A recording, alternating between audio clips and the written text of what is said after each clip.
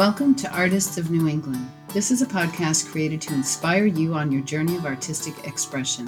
Whether you are a career artist, a teacher, an emerging artist, or hobbyist, you can learn and gain support from your peers. We will explore the symbiotic relationship between these groups, lending insight and empathy towards each other.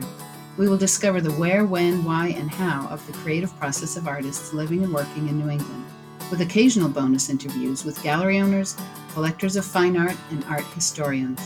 Perhaps today's show will bring you the aha moment you've been waiting for. Welcome to Artists of New England. I'm your host, Laura Castanari King, and today I am just delighted to have Tony D'Amico from Fairfield, Connecticut. Correct? Correct. All right. How are you, Tony? I'm fine, Laura. Thanks again for inviting me to be on the podcast. Appreciate it. I'm honored. There's been some great artists on there, and I'm glad to be among them. Thank you so much for being on. I think we first touched base, I was thinking about this almost 2 years ago to try to connect. And of course, that was back when I was doing them in person, so it was definitely more difficult. And now via Zoom makes things a lot easier for moving targets like you. Some things have gotten easier in this time. Yes. Not much, but some. Got to look at those little shiny, bright things. True. Yeah. So I first saw your work down at Todd Bonita's gallery, and I don't remember what it was. It was a few years back. It was just gorgeous and stood out to me. I said to Todd, "Who's this guy? Wow." So really have followed your work and loved your work. Oh, thanks. For many years. And tell me about your background. Were you always a New Englander? Yeah. Native New Englander, and born and raised in Middletown, Connecticut, and went to school there, and I moved about an hour south to Fairfield County because I was working in Stamford and New York City, so Westchester County, yeah. So it was a little easier commute. I mean, not that it's an easy commute from here, but but that's how I ended up here. But people tend to think that Fairfield County is part of New York versus New England, but there are still some New Englanders here. Yeah. Right. So that explains your beautiful New York scenes that you can kind of get in and out. Well, it's great because living here, I can be up in the Litchfield Hills or be on the shore of by Old Saybrook, or be in New York City, all kind of within an hour. Nice. So day trips, that's perfect. Nice. So tell me your earliest, I always love to hear people's earliest remembrance, anything that you remember being artistic, the very first thing you remember. I just always loved to draw. I mean, from the time I was very young,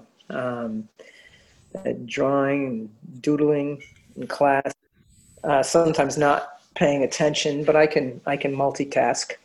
And honestly, that's the same thing later in my business career. During meetings, I would just sketch away, and people would think that I'm not listening in the meeting, but I was. I didn't really have any real formal training at a young age. I was just encouraged by people who liked what I did, and I just kind of took it from there. So nice. A formal education didn't start till much later. Right. Much later on. So what brought you to that formal part? Well,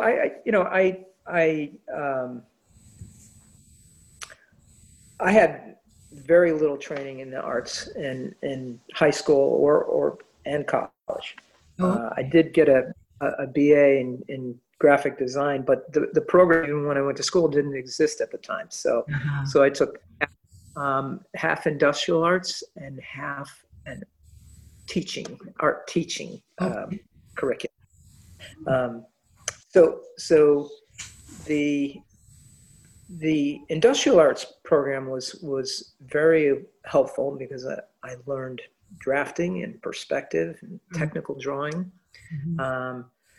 The teaching side was not as valuable to me because I didn't want to pursue a teaching career. I wanted to be a commercial artist. Okay. And that's what I did. So I took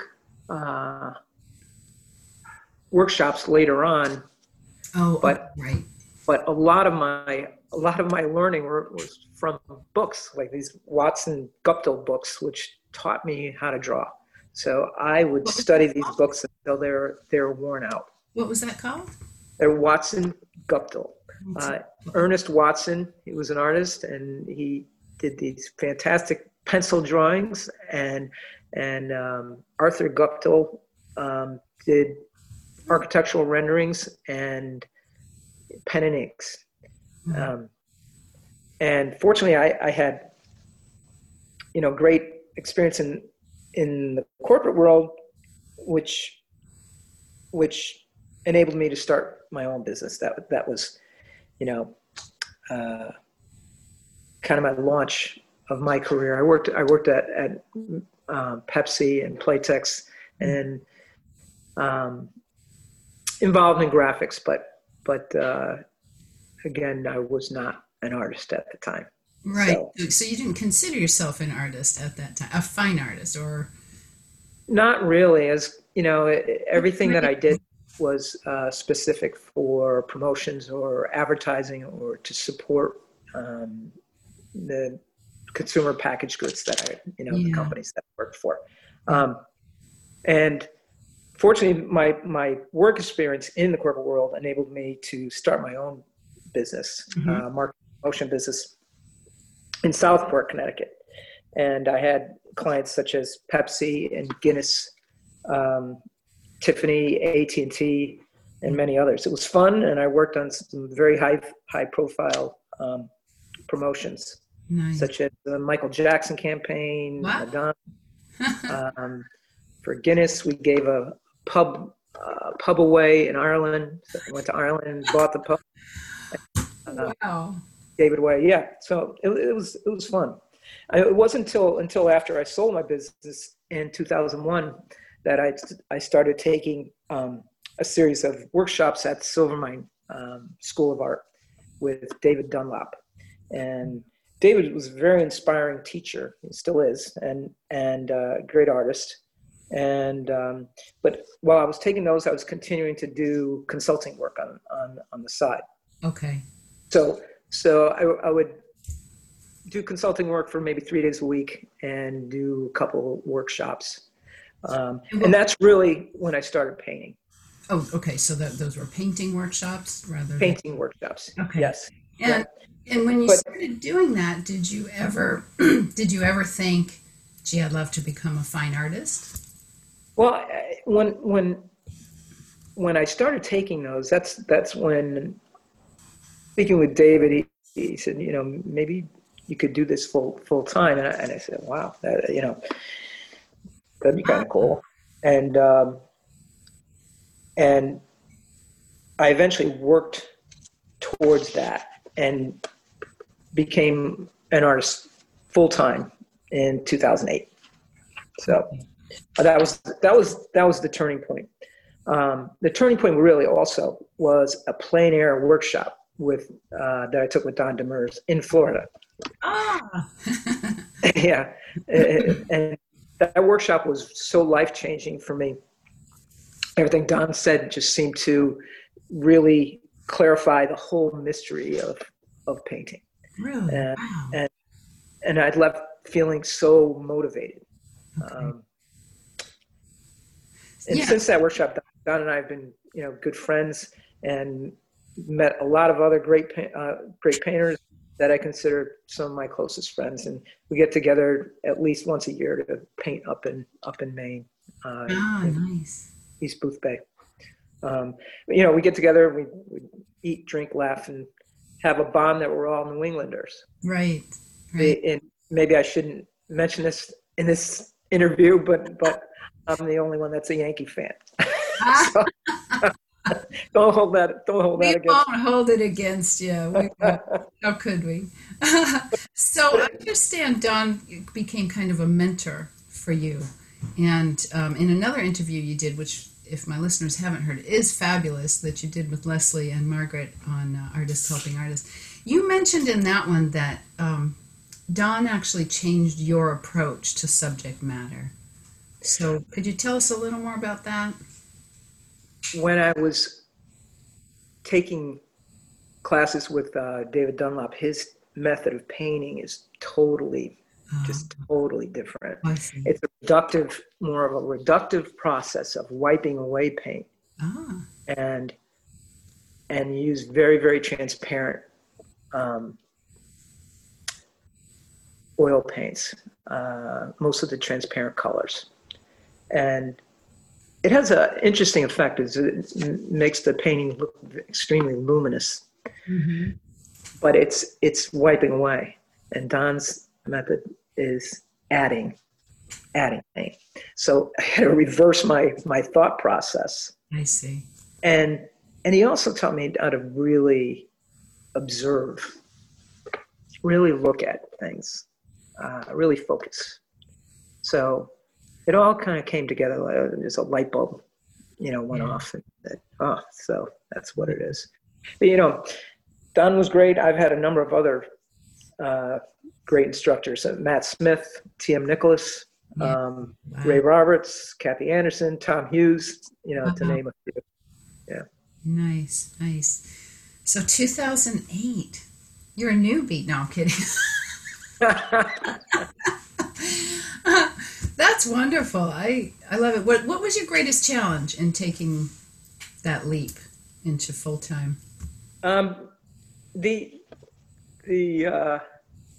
other than financial, because, thankfully I had that other career first that allowed me to do this full time, because it is a big leap, and my wife was very supportive as well. So I guess logistically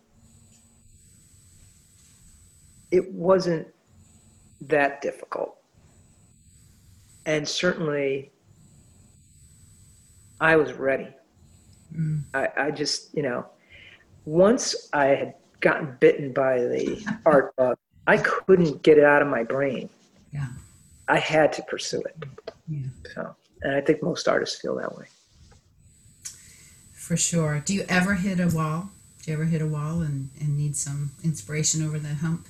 Oh, sure. Absolutely. What do you do? I think we all do. Everyday life provides inspiration for me. Yeah. Capturing that fleeting moment, often overlooked on canvas. It's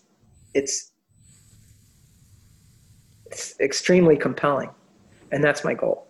There are also many artists in the past that inspire me every day. I just go through and look at their work. The obvious ones: Sorolla, Zorn, Sargent. But there are also ones like John Sloan, Paul Cornelier, Burge Harrison, Edgar Payne, and many other, especially illustrators from the Golden Age. I used to collect illustration art from back in the 20s and 30s.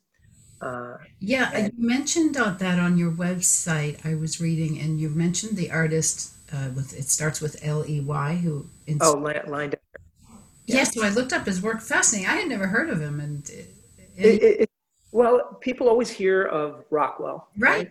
Yeah. Who did the Evening Post covers. Well, Leyendecker was Rockwell's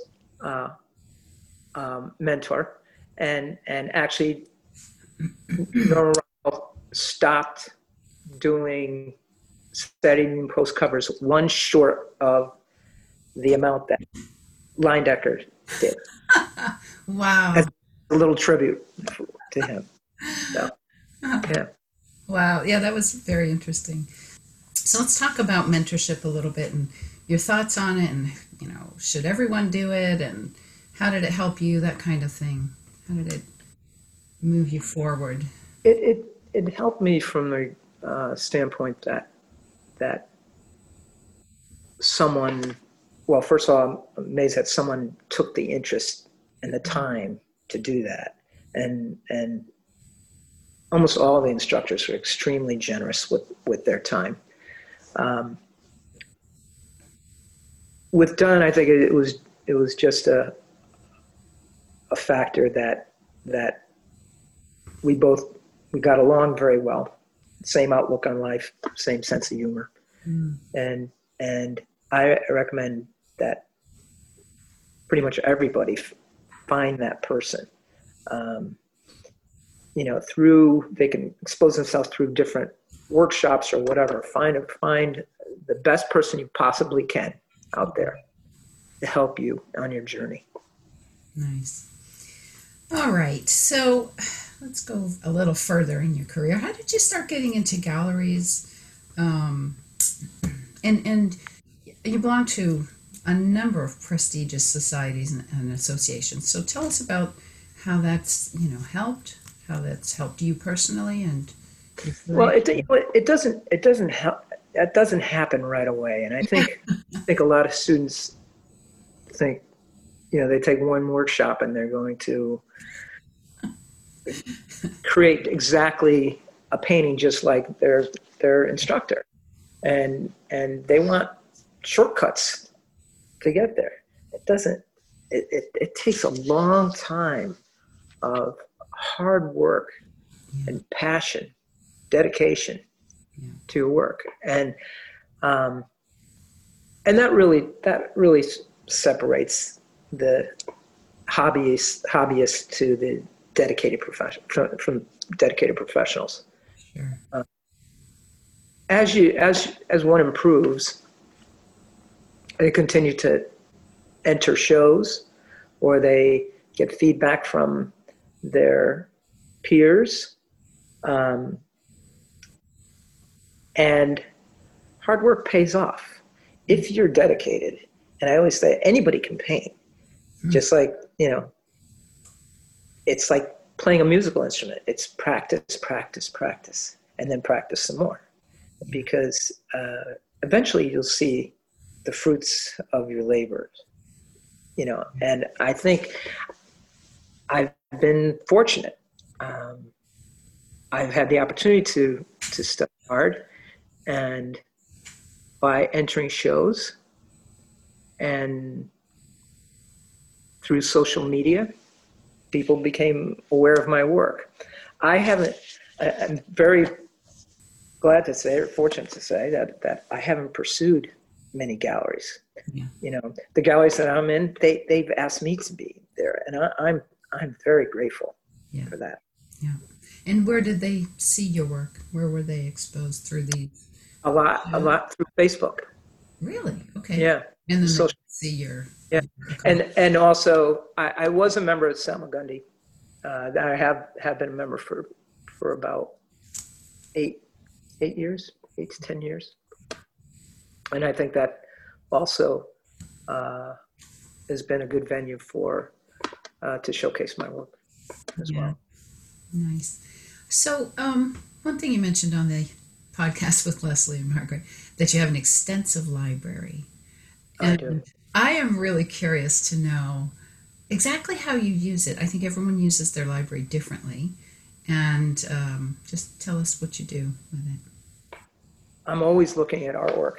If I'm not looking at artwork online, I'm pouring through my books, and some I've had several years. And when I go back and look at those books again, look at them with a whole new set of eyes, because my eyes are older in a sense, and more experienced, and I older in a good way, because I can have a different sense of evaluation of art, and it keeps me fresh. It keeps me, whenever you said you hit, when you mentioned I hit a roadblock, if I just look at some of my books, some of the artwork from Richard Schmidt, per se, in his landscapes book, that's how he approached that pine tree. you know. It's like those are like mini workshops. Each looking at those books. So Yeah, yeah. Are they're they invaluable. open all over your studio, or are you kind of I organized? have them on shelves behind my easel and next to my computer, but they're often open while I'm painting, Yeah, so that I can refer to. yeah. Do you read all the print that's in there? Sometimes Well, I'm more of a visual person than a print I person. feel guilty about that. Like, I have these great books. I've never really read them, but the pictures are what. Well, that's why art. You want those large pictures and the minimal amount of type, because even though some of the verbiage is useful, they'll talk about how they arrived at a certain passage, but I'm a visual person. Yeah, Show me the picture. Yeah. I agree. Okay, so now I won't feel so guilty about not reading them. Okay, so let's talk about your process. Tell us what you use, how you start, and is your process the same plein air as studio, or how does it differ? Um, it differs slightly, but I talk about just the general approach to painting, or how I choose my next painting. It's based on variety and challenge. Ah, I'd be terribly bored if I was mastering just one subject and painted the same painting over and over again with a slight variation. You know, yeah. I, I, if I paint a series of seascapes, then I'll move on to cityscapes, then I'll move on to a straight landscape, or anything else that presents the challenge of the day. Mm, And then fulfilling specific commissions or gallery requirements usually takes priority over. over that. Sure. Recently I moved my studio back into my home. I had rented space in an office building nearby, and although the space was large, I never felt really comfortable there. It was a typical office, and I was like the oddball artist, Oh, you know, okay. in Yeah. there. Um, but at home, I could paint any time of day or night. Most of my time, my best time painting is usually early morning. Um, and my wife is here, and she's also my best critic. And so I'm very grateful to have her true, unvarnished assessment of my work at any That's given time. great. Yeah. So the studio is nicely fitted out. It has custom built-ins and shelving, to accommodate my needs. The downside is that the room is small and the light is not wonderful, but I use corrected lamps to, solve that issue. Oh, Good. can I ask what kind of lamps? Oh, they're just true color lamps. Okay. Yep. Okay. As far as materials go, for substrates, I don't like to use canvases because I don't like the flexible nature of the canvas. Yeah. Yeah. I prefer panels. So I use SourceTech number 13 Clausen's linen panels. And I usually I know it sounds crazy to some people, but I usually put an extra coating of Gamblin oil ground on top of the panels because I really like the way it accepts the paint. Oh, okay. Even though they're already primed, Yeah. I do that anyway. Regarding paints, I use Rembrandts and Old Holland paints with an occasional Winsor Newton or Williamsburg or Michael Harding, depending upon the specific color or what's on sale. Mm-hmm. My palette is usually warm and cool of each color, of each of the primary colors, and a couple of earth tones. Okay. And I might use a specialty color thrown in, like a mauve blue shade or a cobalt violet or something like that. Oh, nice. My brushes, I use rosemary brushes. I use Winsor Newton liquid impasto as a medium because it dries fast and has a slight sheen to it. So those dark colors don't just sink into the canvas. And most times I tone the canvas with like a raw umber. Oh, okay. And would you do all that too as well for your panels that go out for plein air? Yeah, in plein air, this might come up in one of your other questions, but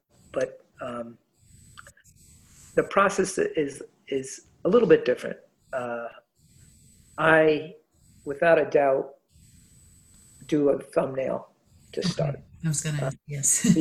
because if I don't do that, 99% of the time the painting is a failure. I have to nail down the design and the value structure prior to putting paint to canvas. Sure. And I do that in straight studio work too, but a lot of times I'm using my plein air piece as a guide for my studio work. So I've already kind of worked out that design. Right. Nice. And then do you sort of sketch in on your canvas? I sketch in. Yep, sketch in. And that's the kind of the thrilling stage one, where you're making these abstract marks on your canvas and making a roadmap basically to follow. Right. And how detailed do you get? Is it just like you say, very sort of abstract landmarks, or do you get more detail? It's somewhat detailed when I'm doing a cityscape, because I really want to. The important thing is to work out the proper perspective. I can be loose, while I'm painting after, but if I don't nail down that perspective first, it's going to look bad. I mean, a tree, if you're doing a tree outside and doing a landscape, a tree could be lopsided, right? It'll still look fine in your landscape. But if a door or roof is really lopsided on a nice new building, it doesn't look like, it looks like, it's poorly rendered. Right. So, okay, that was great. Thank you for that. Didn't have to pull it out of you. Sometimes I really have to dig. That was awesome. Okay, great. What about, where was I going? Oh, I know, I had a question. Some people do, like painting exercises. Do you ever do that on a regular basis, or maybe hit or miss here and there? And if so, what? I don't have anything hard, fast, and concrete that's a painting exercise. But prior to starting maybe a larger studio piece, I'll just take out one of my incomplete plein air pieces and just work on that, just to loosen up prior to starting that larger painting. Okay. So it's nothing specific. I think Etsy Wyeth used to do an exercise of a still life prior to one of his large canvases. But I don't have anything hard, fast, and concrete like that I do. Okay, so these two tie together. How do you know when it's finished, first? And second, you talked about your parameters of evaluation, which I thought was fantastic. Your design, great design, not just design, great design, you said. I'll say that to me, the whole thing starts with design. I mean, yeah, it's really, really important. And as is, I'll emphasize drawing skills as well. And if a lot of people just want to become painters, I would say, well, learn to draw first, because that and design is an extremely important factor in getting the result of a successful painting. The process of painting is kind of a roller coaster of emotions, and I touched upon it. Like stage one is the excitement and intimidation of looking at a blank canvas, right? Yes. Stage two is the pure joy of painting the expressive marks at the block end. Stage three is the downer of the middle stage, uncertain as to whether this is going to be a successful endeavor or a bomb or a scraper. Stage four is the elation of thinking that this might be my best painting ever. I love it. And stage 5, just one more touch up, or have I overworked it and destroyed the whole thing? No. I don't know if that really answered your question, but That sums it up. That's great. Well, I was referring to, so let me refresh your memory. okay. In the podcast with Leslie and Margaret, I'll refer to them again. You gave the 5 parameters of evaluation. Excuse me. It was design, values, temperature, and 4, and bravura brushstrokes. So, is that something that you think about with every painting, or only something that maybe you can't resolve and you're having a hard time figuring out what the issue is? Or?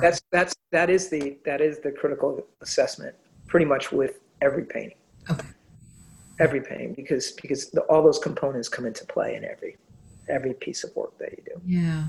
Now, sometimes, especially outside, you'll just have this moment that this time period that the painting just paints itself. Yeah. Like, wow, how did that happen? Yeah. And all of those components come together, but you still evaluate it based on that criteria. Sure. Talk a little bit, if you would, about temperature. I always have a harder time understanding temperature than anything else. Very easy. Hot or cold. Yeah. Value, light or dark. It's if you break it down into just something like that. It doesn't matter the color. Yeah. Right.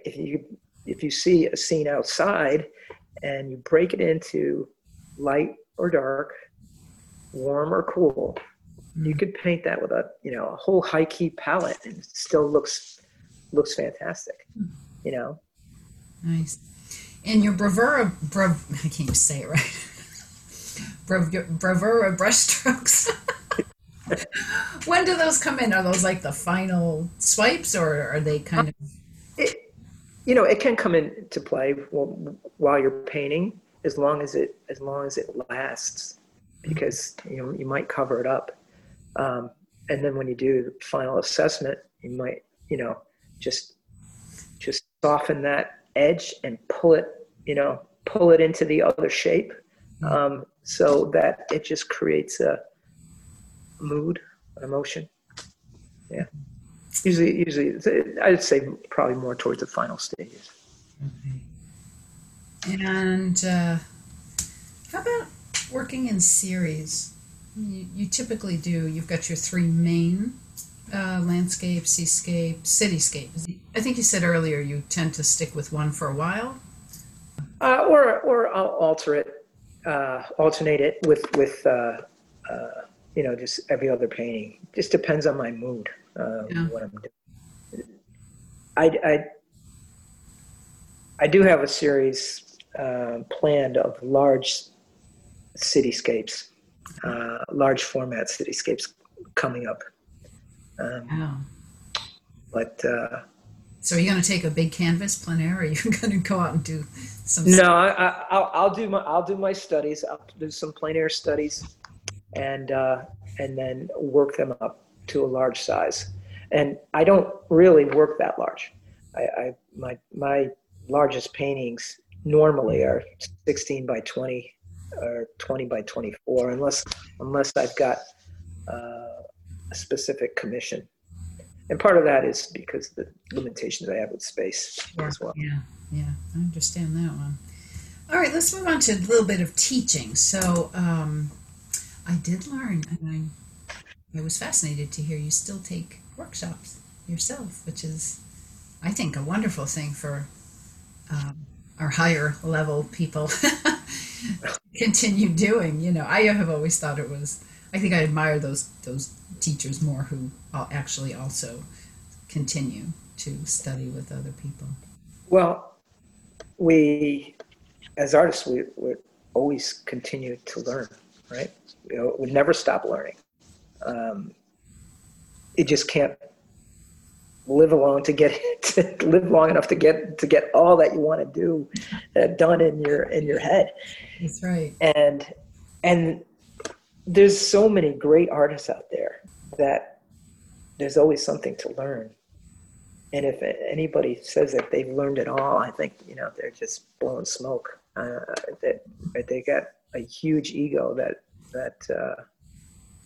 I wouldn't want to deal with them anyway. But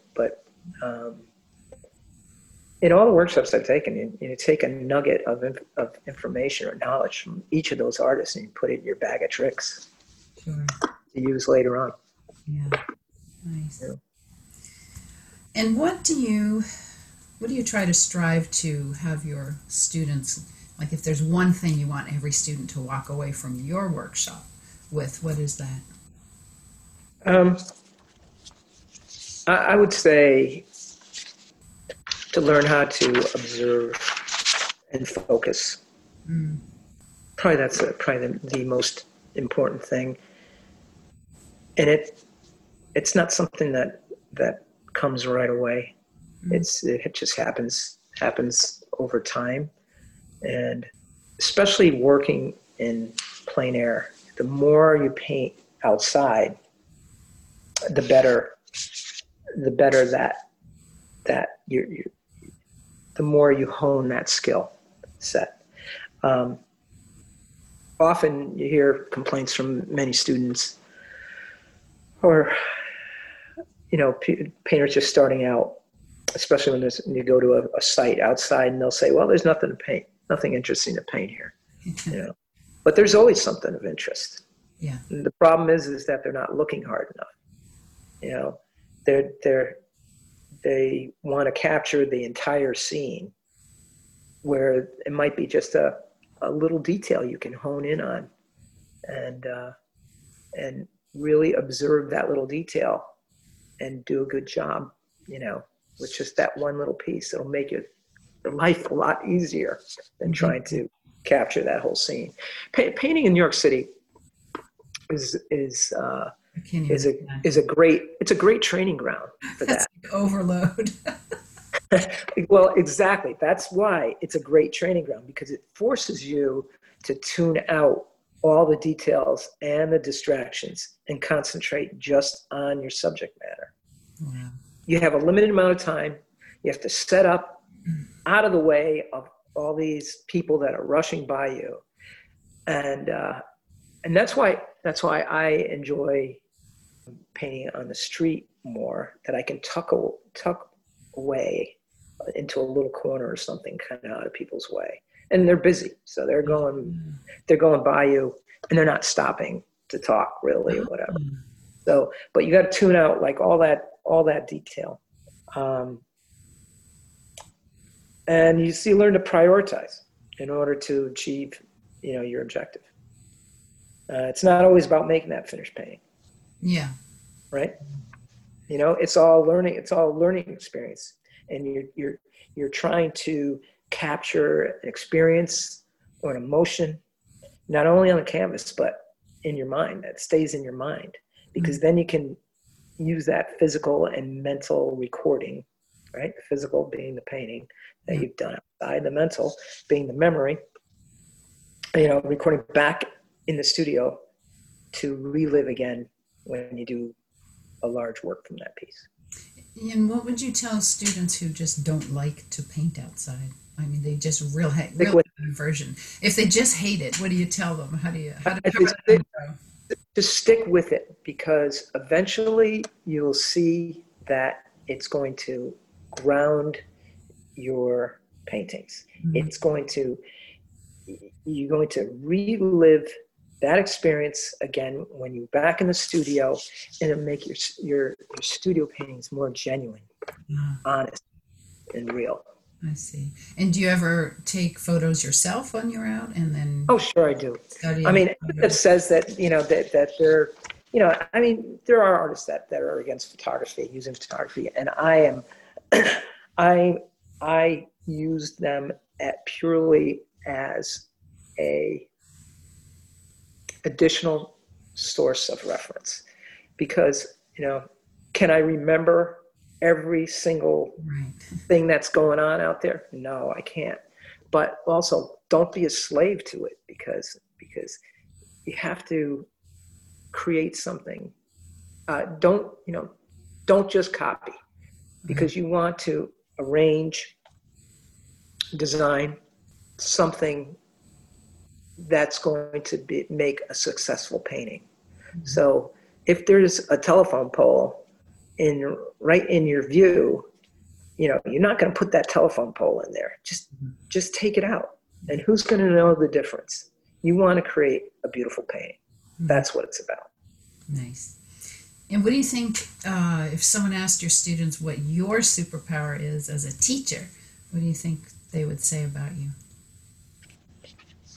I would say very approachable. And there's no question that's a bad question. Yeah. Because we're all in that position at one point in time. Right. And many people were generous in sharing their skills with me, and I feel exactly the same way. So I'd be, glad to help whoever and wherever that person is on their journey. Yeah, that's great. Okay, marketing. Let's move on to the big marketing. What do you find? I mean, you mentioned Facebook. You said people found you on there, but surely they saw that there was a lot of action happening. So you were posting paintings. You were posting. Your website has a long list of accolades. And congratulations on the 10th annual Plein Air Salon.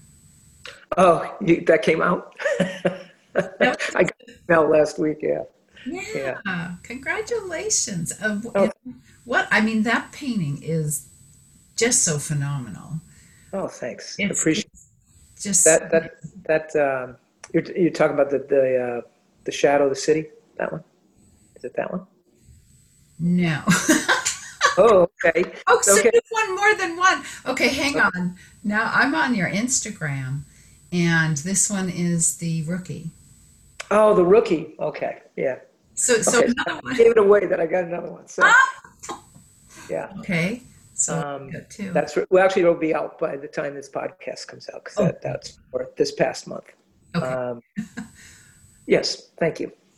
It's stunning, and I was reading through the comments, and I saw somebody asked, "Is that such and such a bar?" And you said, "No, you had just stopped somewhere and had gone downstairs, snapped a photo, and it looks like they're getting set up." You said it was around 4 p.m. and it's just a stunning little shot there. Oh, thanks. And again, it's fun to capture those little intimate moments in time that, again, they just kind of blur past, right? They just kind of blur by, and you don't take the time to really stop and say, "Wow, that's kind of a cool moment there to capture."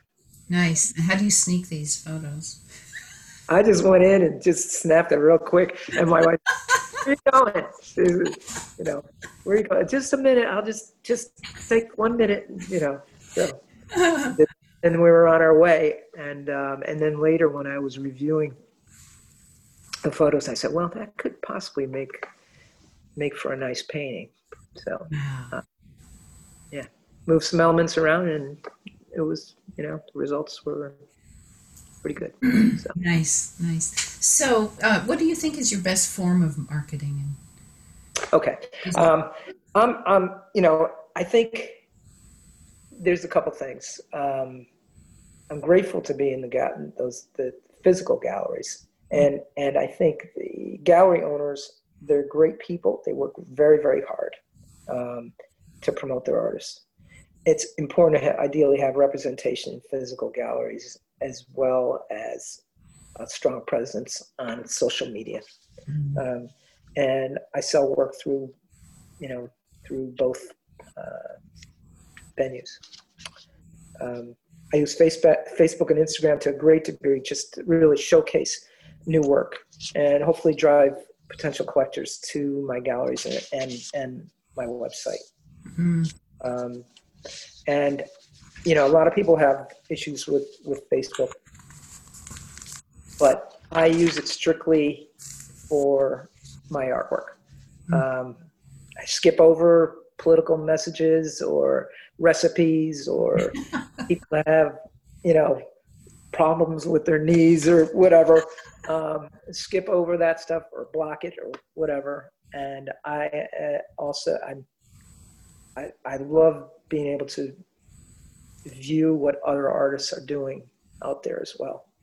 And if you're aware of Samuel Cherubin, he's a guy in Brazil that has tremendous taste in art, and he showcases art from artists all around the world, and it's mind-blowing. How do you spell his last name? Cherubin. So just follow him and see what artwork he shows on there. It's a real pleasure to to see what's going on. But so I also use I use LinkedIn a little bit to a minor degree, and I don't really Twitter that much, but I'd say Facebook and Instagram are the big ones, in addition to my own website. So. Nice. And it has been brought to my attention that you are a man of integrity, in that if someone discovers you at a gallery and buys off your website, you go ahead and give the gallery a commission. Is that right? Well, you talk to someone I know. Well, I think that's only fair. Yeah. I mean, that's only fair. The gallery is investing in you, so you should return on that investment. Yeah. But that was a great thing to bring out, because I think that is I agree with you. 100%. So success. What is success for you as an artist? Well, success to me is acquiring the skills to get to the next level. And although that's difficult to say, to define what is that next level, an artist, accumulates signs of their progress along the way. It might be through the, peer reaction, acceptances, rejections, awards, sales. But that defines success. Nice. You can evaluate, again, do that, critical self-evaluation, saying, okay, and you can certainly see it from year to year. Yeah. In your own work. But will we ever achieve where we want to be? No, that's the beauty of being an artist. Yeah. Because you never stop. You're never bored. Yeah. Always reaching for that level. Right. Nice. All right. I love to hear the funniest or strangest plein air stories. I bet you've got a few. Okay. I've got one. I've got two, actually. Belonging to the Salmagundi Club, which is, again, a great, beautiful, historic club in New York City. I'm very grateful to be a member there. And one day, a few of us were painting in Washington Square Park, which is, a block away. And a friend who was painting next to me, she stowed her supplies and her lunch under her easel, and we were both intensely focused on our respective subject matter. And we didn't notice that a woman walking near us was walking with her large sheepdog on a leash. The dog decided at that moment to lift its leg and release himself all over my friend's gear. And my friend, she screamed, and the dog owner just looked at her and nonchalantly strolled away. Never said he was sorry, nothing. Oh, that's awesome. But I said, okay, we're in New York. That's just, another unforgettable experience. Yeah. Wow. So one other quick one is that I was in Port Clyde, Maine, painting with a bunch of friends. My friend Mary Erickson she has this art community that she runs each year, that she rents a large house in Port Clyde, and each week is a revolving group of artists that stay up there. So I was up there with these friends, and I was painting the surf by the Marshall Point Lighthouse, and I had my back to the road and facing the water. So I'm painting a seascape, and this person behind me says, "Did you paint that by numbers?" And I thought it was one of my friends behind me, kind of just goofing. Yeah. And I was just ready to have some like wise guy answer, like a wise remark back. Right. And I turned, and it was a young Amish family. and I said, he's thinking in my own head, wow, he's real serious. So I proceeded to explain, my process. And Wow. Oh my goodness. That's a good, clean story. Almost went the other way. Could have shocked some poor Amish people. Yeah, I have plenty of other ones, but that'll do for now. Oh gosh, very fun. Great. And what else would you say to artists on their journey? My best advice really is to be a voracious learner. Be honest with yourself and assess your strengths and your weaknesses. Don't be afraid to reach out to someone whose ability and candor that you respect. Read and study work of artists that you admire. Take a workshop again from the best possible teacher that you can afford. Don't be afraid to fail. Don't be afraid to use more paint. Use quality art supplies. Draw and sketch plenty. Yeah. I love the one about being afraid to use more paint. Why do we do that sometimes? I don't know, but that really hinders your ability to move the paint around and be more expressive. Yeah. And trying to spread out that that thin layer just doesn't work. Yeah. And the sketching, I start and then I drop off, but I do try to do the sketch a day, just nothing, It's anything. It's relaxing to me. I mean, people might look at my pencil drawings or whatever and think that, wow, they're so intricate. To me, it's like so relaxing, much more relaxing than painting for me. Yeah. Painting's hard. I agree. Well, I look forward to the day we can start doing workshops again in person. I would definitely love to do one of yours. So. Oh, thanks, Laura. I hope that's coming up in the future for all of you. Maybe. Thank you again so very much for being on.